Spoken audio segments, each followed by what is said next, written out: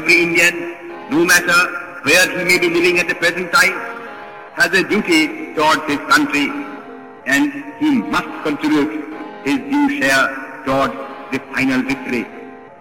The task of liberating India is ours and ours alone. Ours and ours alone. Ours and ours alone. Ours and ours alone. Ours and ours alone. Item number 1, Shrimati Nirmala Sitharaman, माननीय वित्त मंत्री जी। I rise to present the budget for the year 2019-20. That was Mrs. Nirmala Sitharaman beginning her maiden budget speech for the year 2019-20. Hello and welcome to the second episode of Thingsome. In this episode of Thingsome, we are going to discuss the Union Budget. My name is Aparnika Krishnan, and I will first walk you through some basics and then talk to you about the tax and digitization plans that the budget proposes. And I will try not to get very technical about it. Let me start with an introduction to what exactly the Union Budget is and who prepares it. The Union Budget basically lays down the government's income and expenditure and fund allotments to various ministries and government schemes. Most importantly, it lays down who will be taxed and by how much. The budget is prepared by the finance minister with the assistance of a number of advisors and bureaucrats, and it relies on the initial estimates of expenditure provided by various ministries.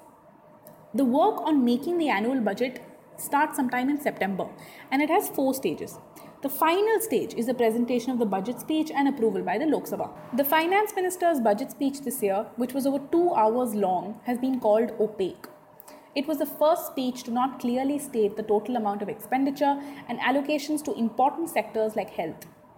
The budget document, of course, covers all of these things, but the common citizens rely more on the speech than the arduously long budget document for these crucial figures. The stock markets did not react well to the budget.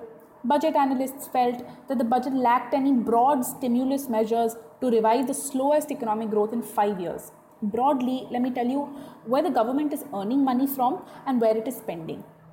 21% of its income comes from corporate tax. This is the biggest source of income for them.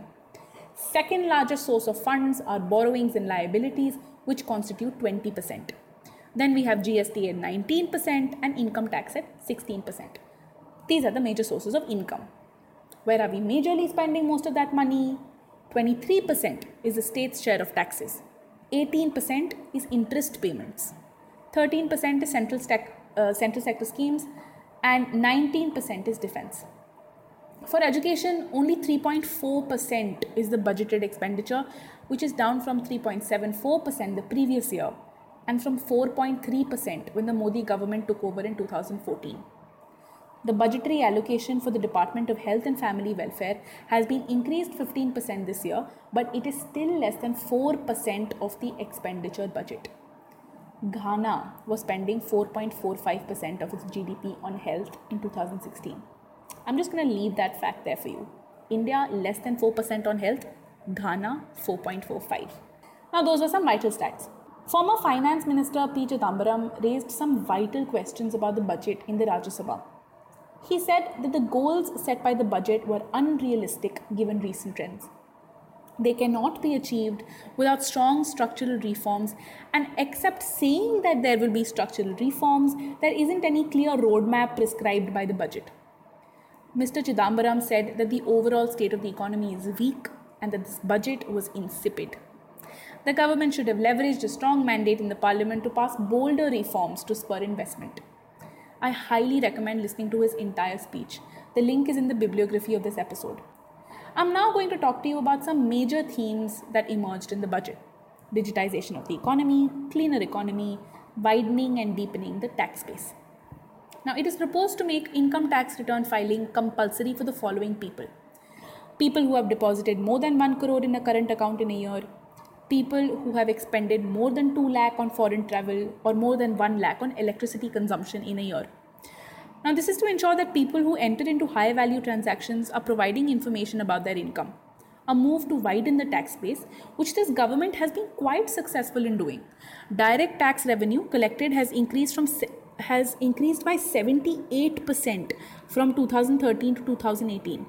This is a good thing, and a lot of this has to do with demonetization.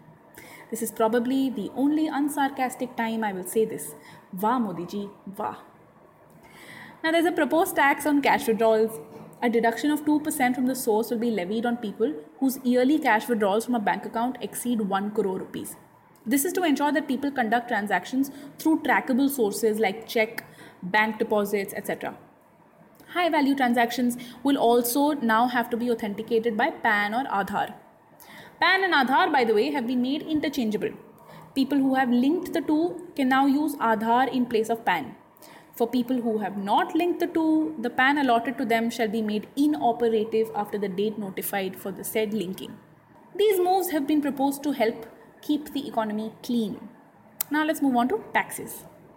Surcharge on income tax has been increased. People earning between 2 crore and 5 crore rupees will now have to pay 25%. People earning more than 5 crore will have to pay 37%. Now earlier companies earning between 250 and 400 crores were being taxed higher, but now they will have to pay 25% tax. Now I don't know what I feel about this because I don't know where the government plans to recover this lost corporate tax revenue. Remember, corporate tax is the biggest source of income for the government. It has also been made mandatory for large businesses to accept digital modes of payment. Large businesses are those whose businesses exceed 50 crore rupees during the previous year. All of these are good moves, but they have to be implemented in a carefully thought out manner. Internet penetration is still around 43%. It's growing annually by 18%, but I still think that inclusive digitization is a challenge for this government. And perhaps this makes me a Luddite, but I don't trust mobile wallets. I don't know what software they're using. I don't know who is checking their software and what risk exposure to cybercrime there is. For the longest time, they were running without RBI approval. On more than one occasion, Google Pay has said that my transaction failed, but my money was still debited from my account. It was only after continuous emails that the money was refunded to me. Imagine someone sitting in a village who doesn't get internet all day, has to go through all of these cumbersome procedures to get their money back. And I think if the government is so excitedly promoting digital modes of payment, it should also take out and spread awareness about some guidelines for consumer protection. I don't know, I just think that my money is safer in a legitimate bank and in my actual physical wallet. That's it from me. Now let's look at what Shibani has to say about the history of the budget in general, and Danish will walk you through some other aspects of the budget. And Anmol is here too, and he is going to question us, I think, on things to make sure that we know what we're talking about. Hello. Hi. Namaste. और जी क्या हाल चाल? बस करो बस यार. हो गया. Hi guys, welcome back to Thingsome. We are glad to have you back. We hope your week was nice and relaxing. In the studio with us today, we have some familiar faces and some new ones, but you can't see faces, can you? Anyway, I'm Shibani Das. We have with us Danish Nithani. Hey. We also have newest Ambedkar University recruit, Shubhojit Dey. Shubhojit has finally crossed over the dark side. He has become a history master's aspirant. Next to him, we have Anmol Sharma. Anmol Sharma is the OG best friend in this circle. Anmol met Danish when both of them were still wearing diapers. Anmol, hi. How are you? Hi, I'm doing well. Anmol, tell me something about yourself. So I'm working with my family business. I've been here for the past 2 years. And yeah, I'm quite excited to be a part of your podcast. Yeah, if anybody's interested, we're paying Anmol exactly 5 rupees per minute. Alright, so the topic for this episode is one that I particularly dread. It's something which you must have heard of a lot being thrown around these days in the paper, in the news, but not Every really Indian ever uncle is talking understood. about. Yes, every Indian uncle in every chaiwala Specifically uncle. Yeah. Not is uncle. talking about this. Uncles are talking about this. And you hear these passing comments of, oh, ye budget mein to...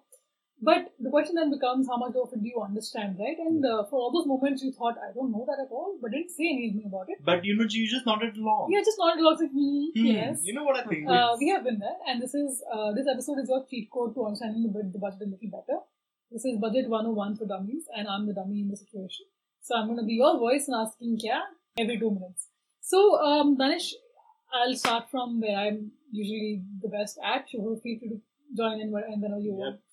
So, if you think about financial planning in the larger theme of things, that has a very ancient history. For example, any civilization, any organization needs to have some understanding of their financial investment and their expenditure.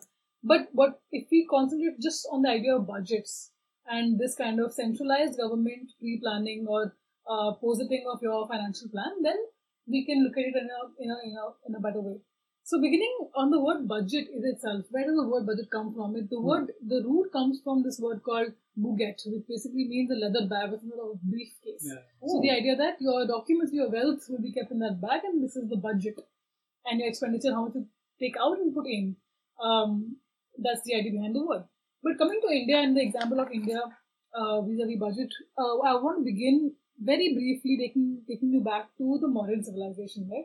This is one of the earliest large civilizations that covered a very considerable part of what is today India, the Indian continent, and parts of Afghanistan as well. It was founded by Chandragupta Maurya in 322 BCE. We often associate the Mauryan Empire with the Arthashastra written by Kautilya. But that isn't all there was to Mauryan administration. Just vis-a-vis finance they applied was one of the first uniform agrarian taxes. And back then, as now, India is still a very agrarian dominant economy and nation. The second thing they did was they introduced a uniform currency. Now, if you walk into National Museum in Janpat and you go to the unified section, you will see the first punch mark coins, and then you will see the Mauryan Empire coins were the first uniform coins that resemble what we have today as well. Skipping down a little bit to the Sultanate within the Indian subcontinent, we have Alauddin Khilji. Now, interestingly enough, a lot of us have a very skewed version idea of what Khilji was like for us who invested those 60 minutes of our lives in the beautiful movie called Padmavat. A lot of sarcasm dripping from my mouth. Alauddin Khilji was actually a very, very talented administrator and a very gifted financial planner. So you can read a lot about him. One is the Kharaj tax that he imposed. He applied a 50% tax on all agrarian produce, and that goes to show how much he was taking from his people to run his administration the way he was. The second very unique aspect was he was the first one to make sort of your colony DDA market situation, right? Like you all have a market you walk to where you have different shops with different utilities for the entire colony. Alauddin Khilji also made these focused market spots all across his kingdom, which was very useful to monitor, to regulate markets and regulate prices as well. Coming down to Sher Shah Suri, who was the one who deposed Humayun and caused him to run to Iran. Sher Shah Suri has one thing in common with Jalaluddin Akbar. They had the same financial minister, if I can call him that. Toral Mal, who was Rajput, was there in both these contesting rulers, right? So Total Mal under Sher Shah Suri was the first person to introduce a toll tax. And what's important is that under Sher Shah Suri you had the construction of the Grand Trunk Road. Now a big construction like this requires big central investment. Where does the money come from are things like this, where you take toll from new avenues beyond just agrarian, right? Yeah. And then under Akbar, Total Mal focused a lot on land reform. He also, the use of currency on a very large scale happened under Total Mal as well, under his guidance. And a lot of the words we use today come from that. So, for example, the gold coin, you would have heard this word called mohur. It was called mohur. Our current rupee comes from rupaya, which is a silver coin. And your paisa was a copper coin. So, that influence permeates to the present day, right? Coming down to the British Empire, and this is where things get very interesting. I've got this today. The first budget for British India was released, the idea of the budget, in 1860. Now, think about that date, right? And who was it presented by? 1869, it was presented by James Wilson. Now, think about 1860, where are we in India? The revolt has just gotten over. And even though they call it the Sepoy Mutiny, but the revolt shook the British Empire to its core. They almost lost control of the wealthiest colonies that they had. And post this revolt, the British Crown said, I don't think you're handling this very well. I'm taking over. They took over the reins from the East India Company with Victoria's proclamation as Empress of India. And this budget was one of the many policies of taking greater control of India. Yeah. Now, it wasn't about dominance. They couldn't physically go and hit people and take over the country. They realized that Indians will hit back. The best way of going about this is better administration. And a budget was central to that completely. Interestingly enough, also, James Wilson was the same guy who founded The Economist magazine that we all read. And he also founded the Standard Chartered Bank. Did not know that. Wow. So, he's quite a prominent personality in our story today. Coming down to independent India, I'm going to come down to three of the earliest important budgets that we had, right? The first budget came out in 1947 on 26th November. I was saying Danish this before we began the podcast, that we have inherited so much from the British, be it the structure of how we present our budget, to the time at which we present our budget as well. So from 1799, the budget has been, number one, presented only in spring, after the harvest is over and land tax has been collected, and it has presented at 5 p.m. in the evening. And the simple reason being that if you study, you can't give a morning test. So the team working on the budget would work through the night to make the budget happen, like all deadlines, you work in the last. And next morning, to not wake up in time, they would go, bhai, tu aram se so. Talk about decolonization. lunch ke baad baat karenge, bro. So he sleeps till lunch next day, and at 5 o'clock they come all ready and they present the budget to them. So that even this time it was presented at 5 p.m. in the evening. First budget was presented by Sir R.K. Shanmughan Shetty, and his budget was applicable for 7.5 months only, post which there was the interim budget. And this was the time of partition riots. Imagine, number one, the importance of having financial management at this moment, but the difficulty also of understanding what resources we still have.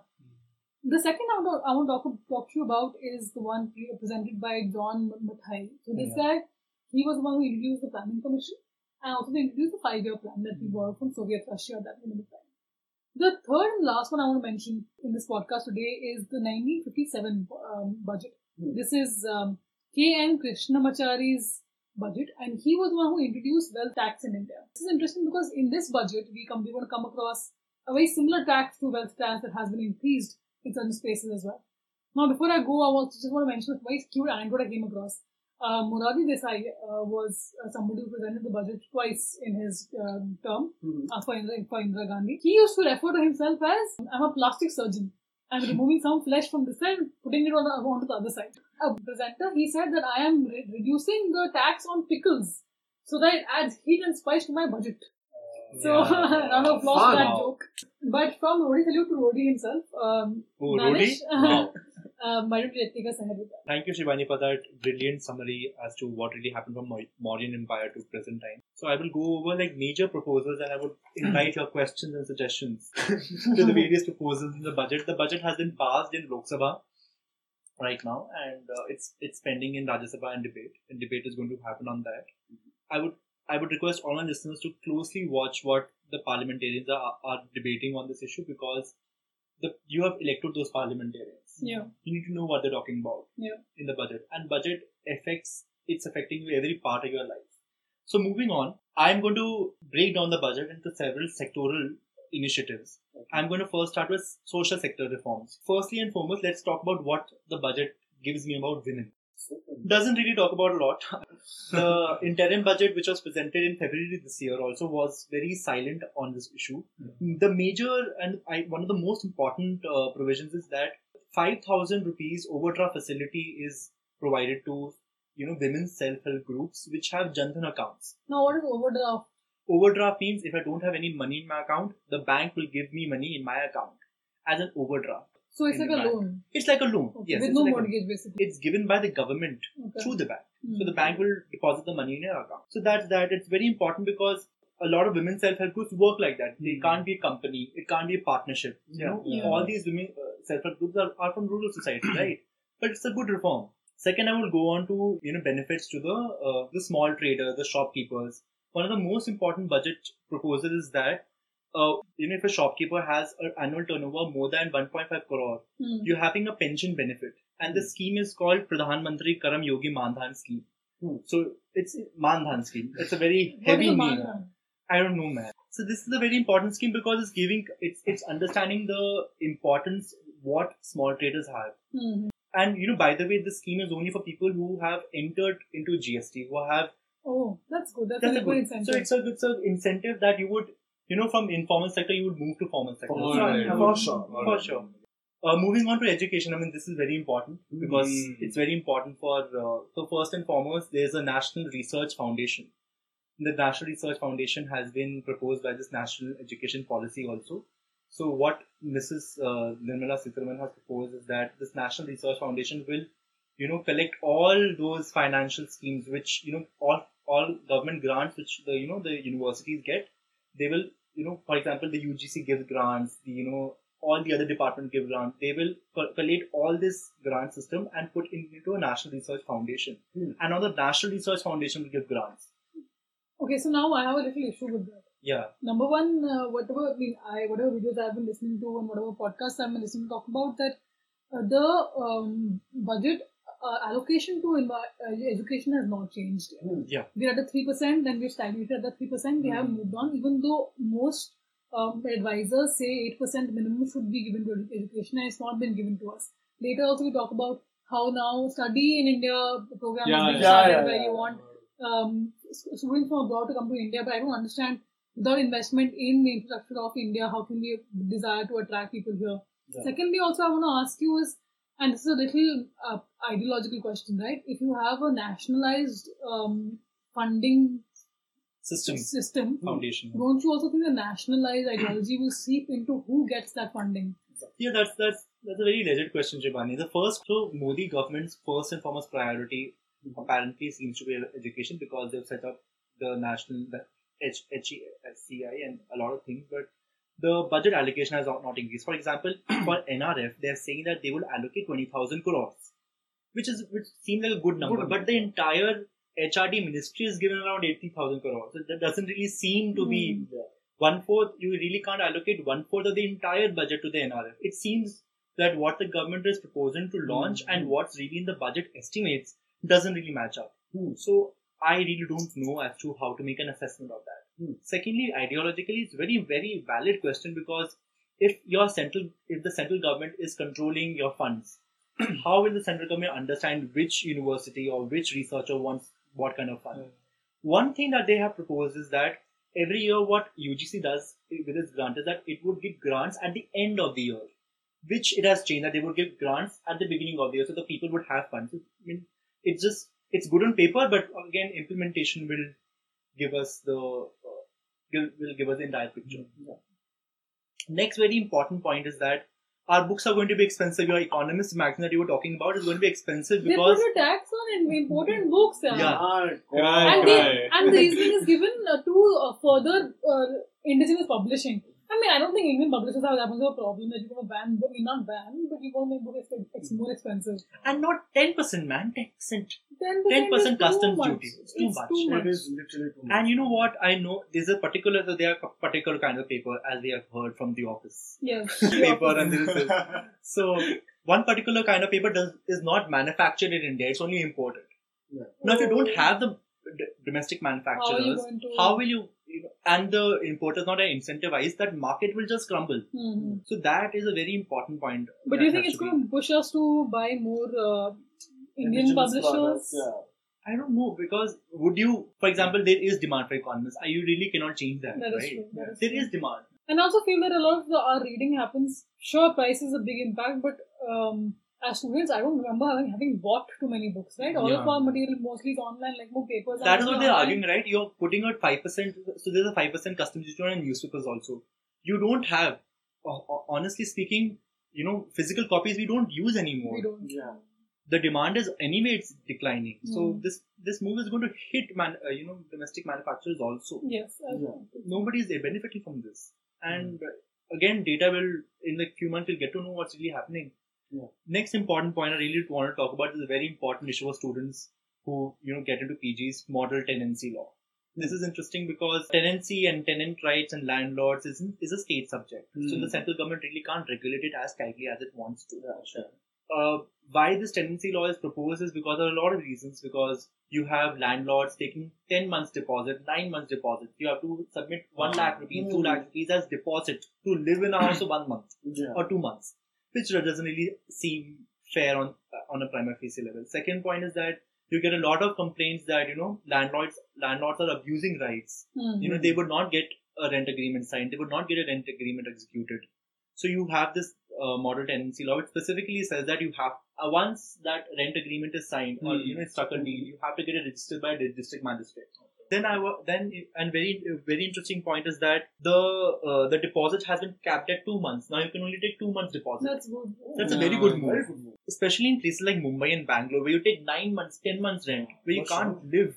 I hope the states would kind of implement, but it's basically on political exigencies, right? It's a good move. It's a good law. And moving on to agriculture. Well, agriculture is a very interesting scheme. They're saying, and Mrs.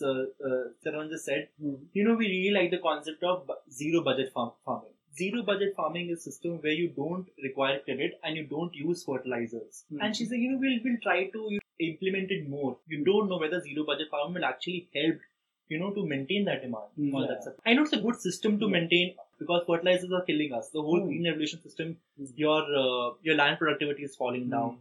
Consequently, your agricultural productivity is falling down. So it's a good idea, but has to be in a phase-wise manner. About the budget, I would genuinely say this. I was reading this article in the Hindu. It's a hand-to-mouth budget. The government has moved revenues from this place to that place, trying to tax sources, because let's face it, last year the government spent like 80,000 crores on recapitalization of banks.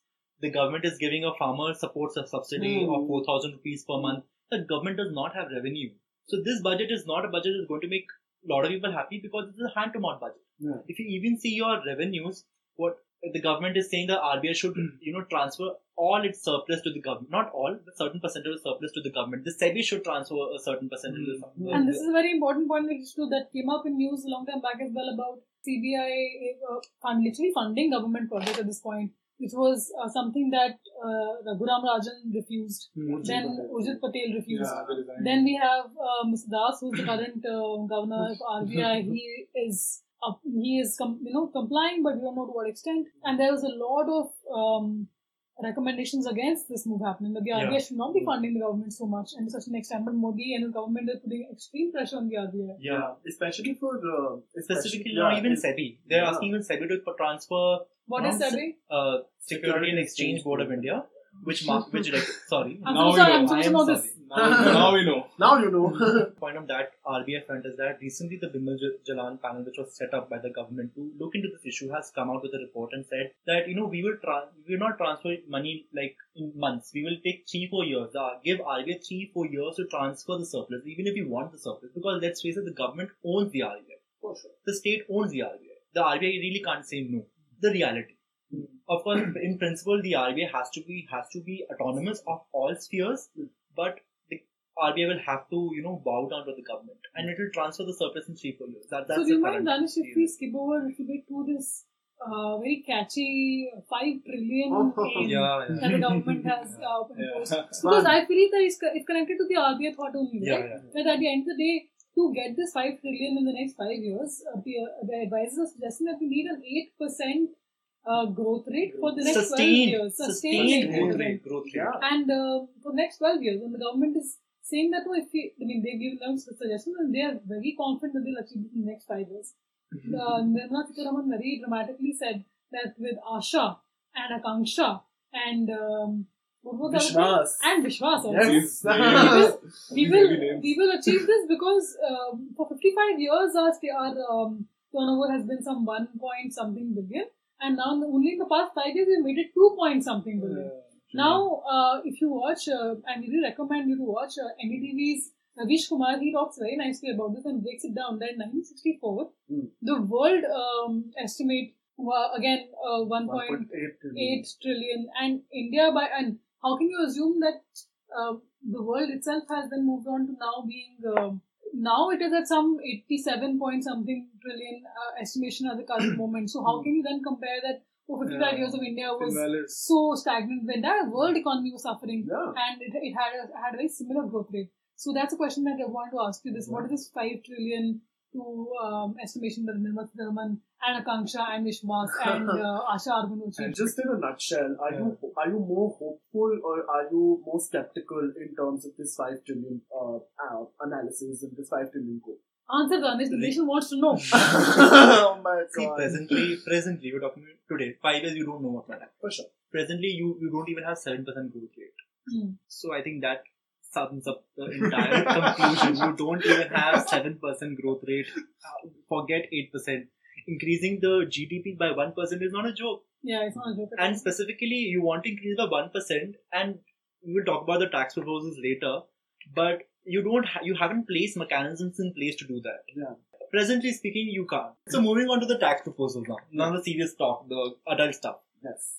The adult stuff meaning that the tax rates have been kept unchanged because of the fact that they are already made in the interim budget. I think we are pretty satisfied with that. The middle class are kept happy. That's how the government won its huge mandate of 303 votes. So good luck to the government on that. Again, the interesting point here is that a lot of people have been debating about the higher surcharge on individuals. Now, if the budget really wants to achieve $5 trillion and increase the growth rate to 8%, I don't really think that this higher surcharge on individual, people would not be incentivized to invest in India because of the fact that you want to tax individuals, and individuals are investing in companies, and individuals earn their profits and revenues from the companies itself. So indirectly you're trying to control individuals, right? Individuals' profits and income. So this might take a hit in the short term or in the long term. I'm not really sure about that, but it will take a hit. Moving on, there's a very interesting provision on electric vehicles. You have only one major electric vehicle producer in India, that is Hyundai. And what they are saying is that a tax deduction of up to 1,50,000 rupees will be provided for loans for loans on purchase of electric vehicles between the financier.